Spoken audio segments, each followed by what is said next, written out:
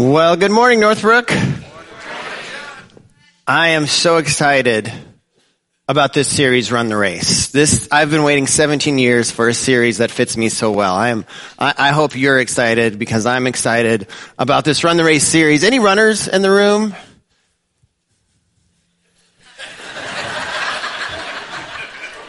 Anyone that walks fast places? Okay. Oh, good. All right. Okay. Excellent. Anyone that thinks runners are crazy, need to have their heads checked? Yeah, that third service, and there's always more of those than the first one. That's great. Maybe we should have titled this series. Never mind. Okay. I love running, and but I get it. I get those of you that think runners need their heads checked. I've done 6 marathons, and every marathon around mile 20, I think the same thing. I need to get my head checked. Why am I doing this? But recently, a couple weeks ago, I ran the Chicago Marathon. And with 3 other Northbrookers and about 45,000 of my other running friends. So there are people that like running, and I have proof right here. So this is the start of the Chicago Marathon. Can't even see the start line in this picture very well, but there's like a really red banner way out there. And so those are all runners in front of me, and there's just as many runners behind me. So there's your proof. People do like running. And it was such a cool experience. And I don't know if you follow the running world at all, but someone broke a world record at the Chicago Marathon. They ran the 26.2 miles in 2 hours and 35 seconds. That is an average pace of 4 minutes and 36 seconds per mile for 26 straight miles. Now, people keep asking, no, that was not me. Why are you laughing? But I like to think that I motivated him to run faster because I was nipping at his heels. When he finished, I was just halfway. So I won't take all the credit, but here's the thing. So when we start a series called Run the Race, and then I'm opening this series, also speaking next week. I get that it can sound, running is a hobby that I love, and there's some hobbies you can talk about and everyone's fine with, but I feel like when runners start talking about running, everyone starts to roll their eyes. It's like someone once said, would anyone run a marathon if they couldn't talk about it after? And it's true. I probably wouldn't. But I do want to tell you, I started running right after graduating college. Before that, I'd always been in sports where running was the punishment. Some of you know what I mean, right? Like if you did bad, you would be punished by having to run. And I never enjoyed running. And then after college, I was looking for a way to exercise, and I started running.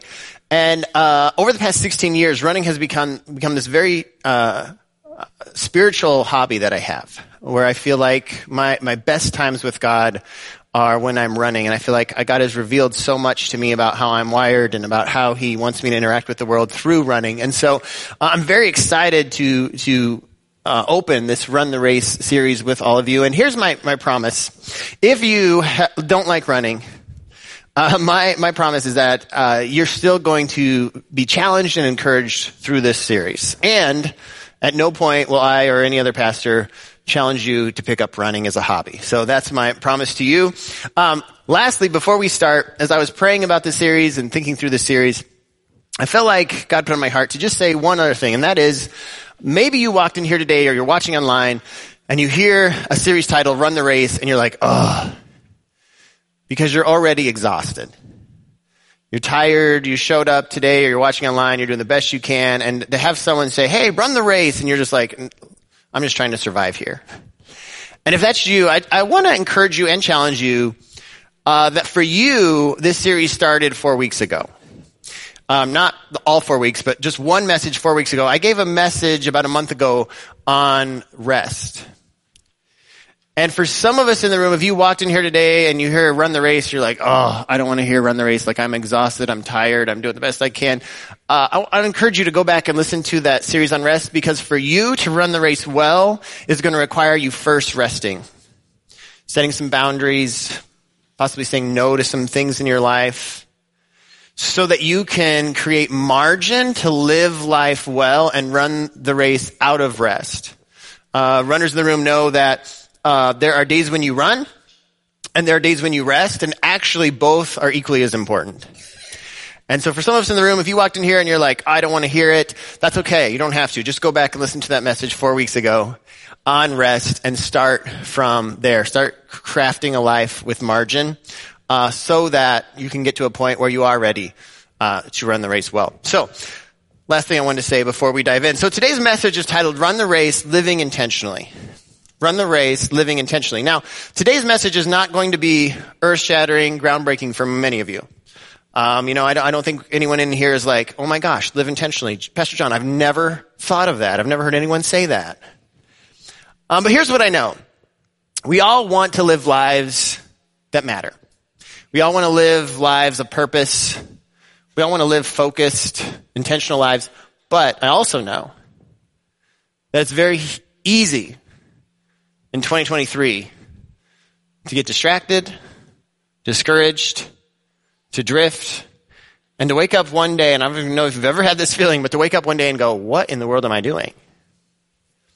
And so today's message, while it may not be groundbreaking or earth-shattering or new information, I do think it is a necessary reminder for those of us that call ourselves followers of Jesus. And so my prayer today is that today's sermon will be a reminder that our life is a gift, that our lives have purpose, and even in trials and difficulties, stress, mistakes, disappointments, in all of that, there's an invitation each and every single day to be a part of what God's doing in the world. So today I want to start with the Apostle Paul's words written to a church in Corinth. We believe Paul wrote this letter to the church in Corinth in the early 50s AD, which is interesting because that means that this letter was written about 20 years after Jesus was crucified, rose again, gave his disciples some last instructions, and then ascended into heaven. And so 20 years later, Paul is writing a church in Corinth, and here's what he says in 1 Corinthians chapter 9, starting in verse 24. Do you not know that in a race all the runners run, but only one gets the prize? Run in such a way as to get the prize. Everyone who competes in the games goes into strict training. They do it to get a crown that will not last. But we do it to get a crown that will last forever. Therefore, I do not run like someone running aimlessly. I do not fight like a boxer beating the air. No, I strike a blow to my body and make it my slave, so that after I have preached to others, I myself will not be disqualified for the prize. Now, a couple things about this passage. Running is the second oldest organized sport in the world's history. Anybody know the oldest recognized organized sport? Pickleball. No. Why you laugh? So pickleball actually precedes that. It goes back to the book of Genesis when the writer says that Joseph served in Pharaoh's court.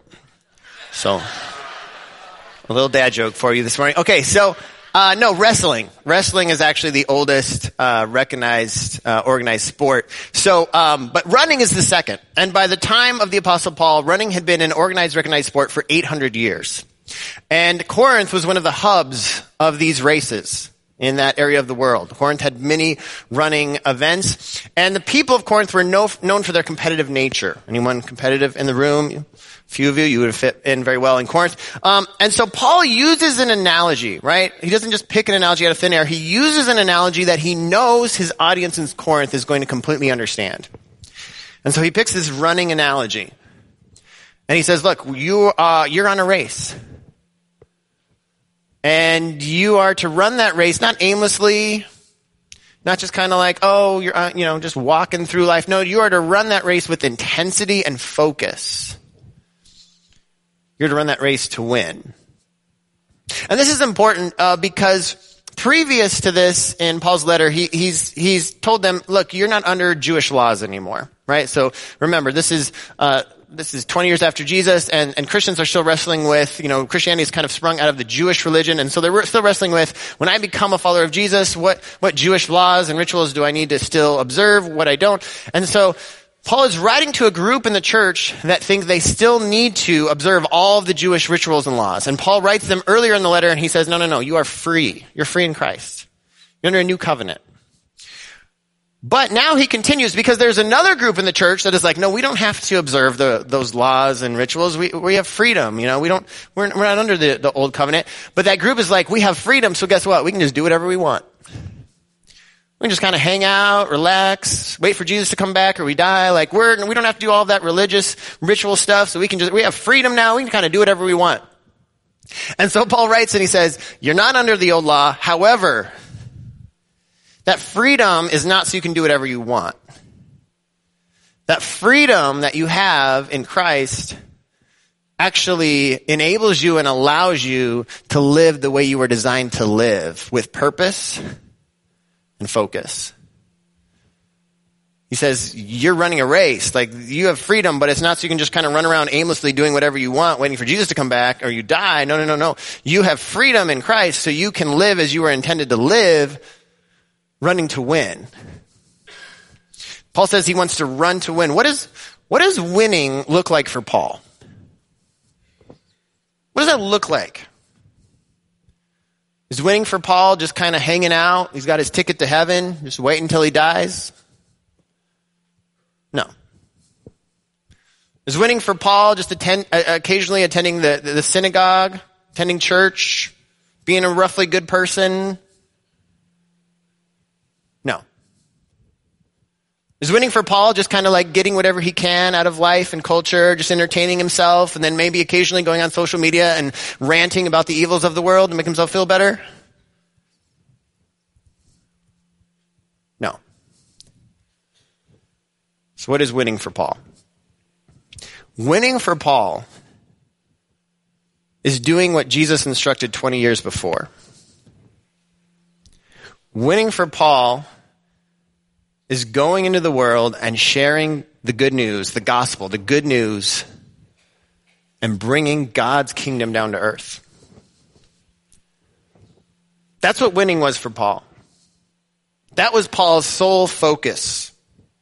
So Paul spent his life sharing the good news and bringing God's kingdom down to earth, sharing with others that our world is not hopeless, that there is hope, that in the midst of the pain, that there is love, in the midst of injustice, that there are those that will come around for justice. In the midst of all that is wrong, that God is here making it right. That was winning for Paul. And so here's a difficult question, but I think it's an important question. For followers of Jesus in the room, what does winning look like for you? If tomorrow everything in your life went perfectly, like everything that you wanted to happen, the day went perfectly, and at the end of the day, you were like, wow, today went perfectly, I crushed it, I wanted everything. Would your winning look at all like Paul's winning? I don't know about you, but that's a tough question for me. Because in the society we live in the culture we live in, it's so easy for me to get distracted and focused on other things, and my energy and my time, my resources are focused on these things that are not at all the command that Jesus gave us to go into all the world and preach the good news and bring the kingdom of heaven down to earth. It's a mission that Jesus started.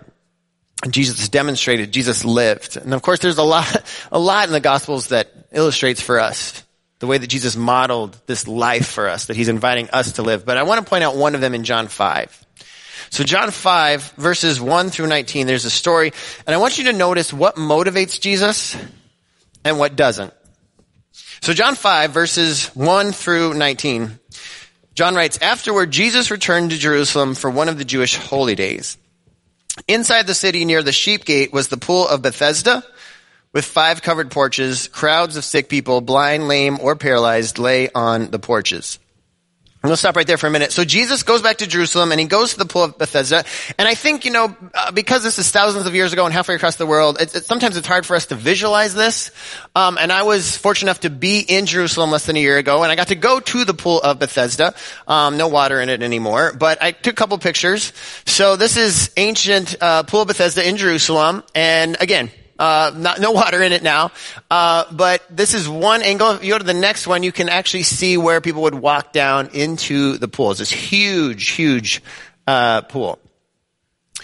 And so Jesus is at this pool and, in Jerusalem. And just side note, actually I want to put the message to the side for a second. And I just want to speak to, the conflict that is going on in Israel. I think it's easy for us as Americans halfway across the world to kind of disassociate ourselves. It's like it's halfway across the world. It's somebody else's problem.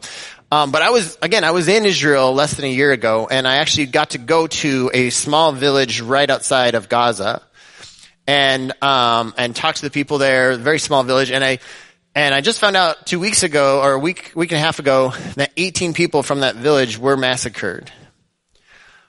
And so I just want to challenge us as a church, as followers of Jesus, to be in prayer, to start with prayer for the conflict, for the innocent Palestinians and innocent people in Israel that have been losing their lives or continuing to lose their lives.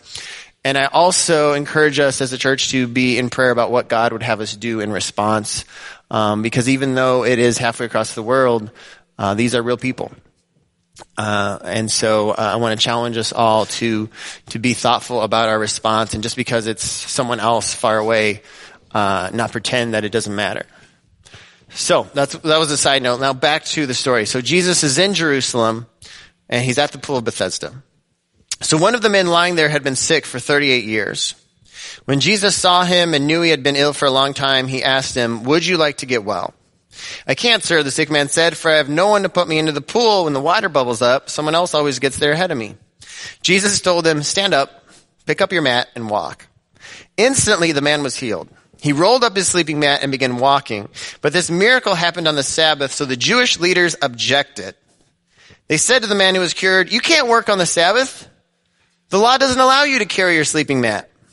But he replied, "The man who healed me told me to pick up your mat and walk." When someone heals you, you just do what they say, right? "Who said such a thing as that?" they demanded. The man didn't know, for Jesus had disappeared into the crowd. But afterwards, Jesus found him in the temple and told him, "Now you are well, so stop sinning, or something even worse may happen to you." Then the man went and told the Jewish leaders that it was Jesus who had healed him. So the Jewish leaders began harassing Jesus for breaking the Sabbath rules. But Jesus replied, "My Father is always working, and so am I." So the Jewish leaders tried all the harder to find a way to kill him. For he not only broke the Sabbath, he called God his Father, thereby making himself equal with God. So Jesus explained, "I tell you the truth, the Son can do nothing by himself. He does only what he sees the Father doing. Whatever the Father does, the Son also does. For the Father loves the Son and shows him everything he is doing. In fact, the Father will show him how to do even greater works than healing this man. Then you will be truly astonished." So Jesus heals this man on the Sabbath. And he tells him to pick up his mat also on the Sabbath. And this infuriates the Jewish leaders. And it's interesting that Jesus doesn't seem to be bothered or care that he has just angered the most powerful people in Jewish society. And the text makes it very clear, Jesus didn't just anger the Jewish leaders like, oh, someone cut you off in traffic and you're a little annoyed. Jesus angers the Jewish leaders by this action so much so that they are trying to kill him. They're actively seeking a way to kill him. And Jesus doesn't seem to be bothered by it. Why? Jesus is not interested in popular opinion. Jesus isn't interested in people liking him. Jesus isn't interested in living an easy life.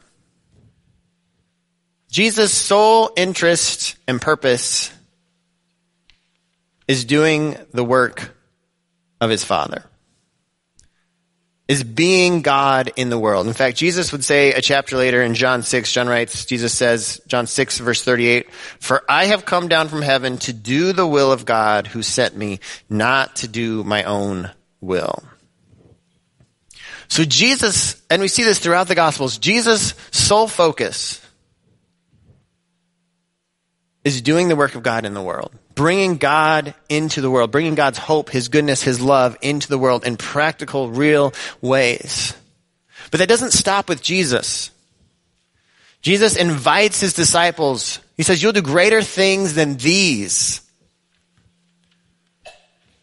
Jesus invites his disciples, and he leaves the Holy Spirit with his disciples, and he invites them into the work of doing God's will in the world, of being God's hands and feet, of bringing God's kingdom down to earth, of showing God's love to those that need it. Jesus invites all of us to that same goal, that same drive, that same purpose. Where there is despair, providing hope. Where there is hate, showing love. Where there is pain, providing healing. Where there is injustice, speaking up for the oppressed. Where there is lack of awareness of God's presence, opening eyes to see the presence of God all around us. So here's something that's really exciting, even if you hate running. Every day you wake up, you are invited into the greatest mission in the history of the world. You are invited into something that has been going on for 2,000 years. Something that has outlasted every government, outlasted every other mission. Something that has, while there have certainly been imperfect people on this mission, something that has allowed us to be here today. 2,000 years ago, something happened and has grown and grown until you and I are here halfway across the world in a church because of that mission. And now you are invited into that mission every day as you wake up. Your life has purpose and meaning. And you are invited into bringing God's goodness and love into the world in simple ways. As you love your kids, as you love your family members, as you love your spouse, as you love your grandkids, as you love your neighbor, as you love your coworkers, as you love your friends, as you show up in the world. And instead of sowing hate and anger and despair, as you show up in the world and love radically and share God's hope and truth, you get to be a part of that mission. You are God's plan. We are God's plan. And the good news is that it's not to put pressure on us, because we don't save people and we don't save the world. God does, but he works through us. Through the power of his Holy Spirit at work in us, God chooses to use imperfect, normal people to bring his goodness and hope and love into the world. Every night before I have run a marathon, I have the same routine. I eat a lot of pasta. In fact, frankly, half the reason that I run is just so I can eat a lot of food and not feel guilty about it. So I eat a lot of pasta, and then I set out all my running stuff. The night before, I'm nervous and I don't want to forget anything that next morning, so I'll set out everything. I'll set out my running shirt and my shorts, my running socks, set out my shoes, and even like the nasty gel packs that I'm going to eat on the run. I'll lay it all out because I'm excited, and I don't want to forget anything the next morning. And so I'll lay it all out the night before, and then I'll try to go to bed, but I'm excited, so it's hard for me to fall asleep. But eventually I'll fall asleep, and then I don't know about you, but when I'm excited, I usually wake up early. So I wake up before my alarm, and it's hard for me to fall back asleep because there's this nervous excitement that I'm going to be attempting something that is difficult for me, but is also rewarding. A challenge that I'm excited to undertake. So I wake up and there's this nervous energy, this excitement that I feel. And I just wonder, church, do you remember when you first gave your life to Christ? Remember those first few days when you gave your life to Christ? And I don't know about you, but I remember there's this like nervous excitement, this energy of being a new creation in Christ. Being invited into the family of God and being told that you have purpose and meaning. And I just wonder if, for those of us that have been followers of Jesus for a while, I just wonder if as we go through our life, we allow the monotony of life and the discouragements of life, the distractions of life, to steal the excitement and joy that is following Jesus. I wonder what it would look like for me. I wonder what it would look like for you to wake up each morning and, despite difficulties and real hardships and things that we go through, despite all that, to be able to wake up with a little bit of excitement, with a little bit of joy, a little bit of excitement, a little bit of nervous energy, and waking up each day and going, God is going to work through me today. As I show up in the world, as I show up in my family members' lives, as I show up in my neighbors' lives, as I show up and I'm attentive to what the Holy Spirit is telling me to do, as I faithfully serve today, the world will be different tomorrow. Eternity will be different tomorrow because God is going to use my life to make a difference in the world. God is going to use my life to bring his kingdom down to earth. I'm on a mission today, and it's so much bigger than any marathon or any other mission. I'm on a mission to bring God's goodness into the world, and I don't know how it's going to happen. I don't know what interactions I'm going to be able to have, but I do know it's going to matter. And again, it's not to put pressure on ourselves and go, oh my gosh, it's all on me. But no, it's not pressure. It's an invitation. Not to be perfect, but to show up in the world and love people well, knowing that as we do, God works through that to bring his kingdom down. So my challenge this week is that we would be people who live intentionally, who understand that we have purpose and meaning, and that God is inviting us into something each and every day.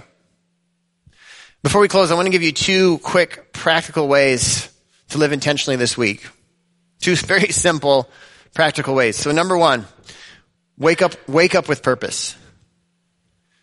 Each morning as you wake up, find a way to make it a habit to remind yourself that the day before you is a gift and that God wants to work in your and through your life.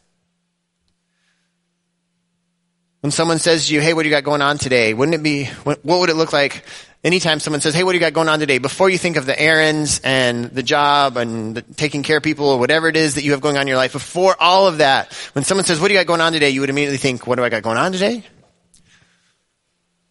I'm bringing down God's kingdom to earth. I'm looking for ways to love people. I'm looking for ways to be God's hands and feet. I'm looking for the opportunities God is going to give me to be intentional, to fulfill the Great Commission, to share the gospel, the good news. What do I got going on today? I'm a part of a mission that's been going on for 2,000 years. That's what I got going on today. I love what Paul writes in 2 Timothy 4:7. Paul's near the end of his life, and he says, I have fought the good fight. I have finished the race. I've kept the faith. Maybe for some of us, there's an opportunity to pray a very simple prayer each morning. To pray, God, help me fight the good fight. Help me run the race. Help me keep the faith. Each morning to wake up and say, God, help me to fight the good fight. Help me to stand up for injustice. Help me to speak up when I see something wrong in the world. May I not live in fear, but may I boldly step into situations that are difficult. Help me to fight the good fight. Help me to run the race well. Father, help me not get distracted. Help me not to get discouraged. Father, help me to stay focused in running a race well today in the next 24 hours that are before me. Keep the faith. Father, help me to actually believe that what I do matters today. Help me to have the faith that believes that what I do matters, that it's just not random, I'm just not living and then dying and that's it, but that my life is connected to something greater and that your Holy Spirit is at work through me today and that there are going to be opportunities that you give me. Help me to keep the faith.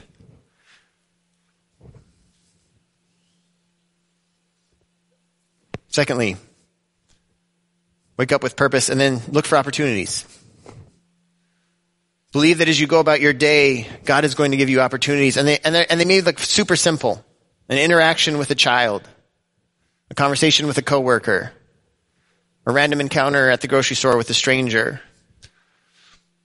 But part of keeping the faith is a belief that those opportunities are not random, that they are divine, and that the question is never, will you have opportunities to share God's goodness with the world? The question is, when you have them, will you see them and will you enter into them? To believe that God has entrusted you with people in your life that no one else is going to have an opportunity the way that you will have an opportunity to share his goodness and his love and his hope. I love when we read the Gospels, Jesus was a master at seizing opportunities. Whether it was a woman at a well, or a blind man on the side of the road, or little children coming to be blessed by him, Jesus saw opportunities and he took advantage of them. And while you and I are not Jesus, the beauty of the life that God has given us is we all have those same opportunities each and every day to interact with people and to share God's love and goodness in real ways. Real simple ways. What would it look like to look for opportunities this week?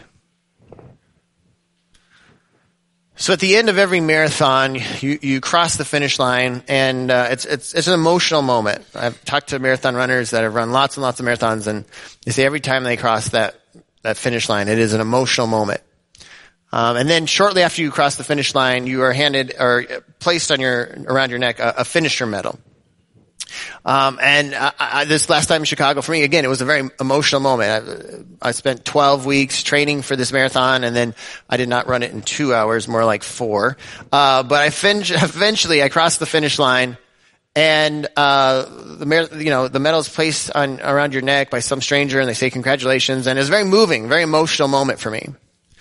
And so I take this medal and I put it in my office with all the other medals, all my other marathon medals, and I'm proud of this medal. It means a lot to me. But I love Paul's words in 1 Corinthians, going back to the verses we started this morning with. He says, everyone who goes in the games goes to strict training. They do it to get a crown that will not last. But we do it to get a crown that will last forever. Someday, years from now, this is going to end up in a box somewhere. And maybe one of my grandkids or great-grandkids will find this and be like, oh, that was Grandpa John's medal, and they'll throw it in the trash. That's just the reality.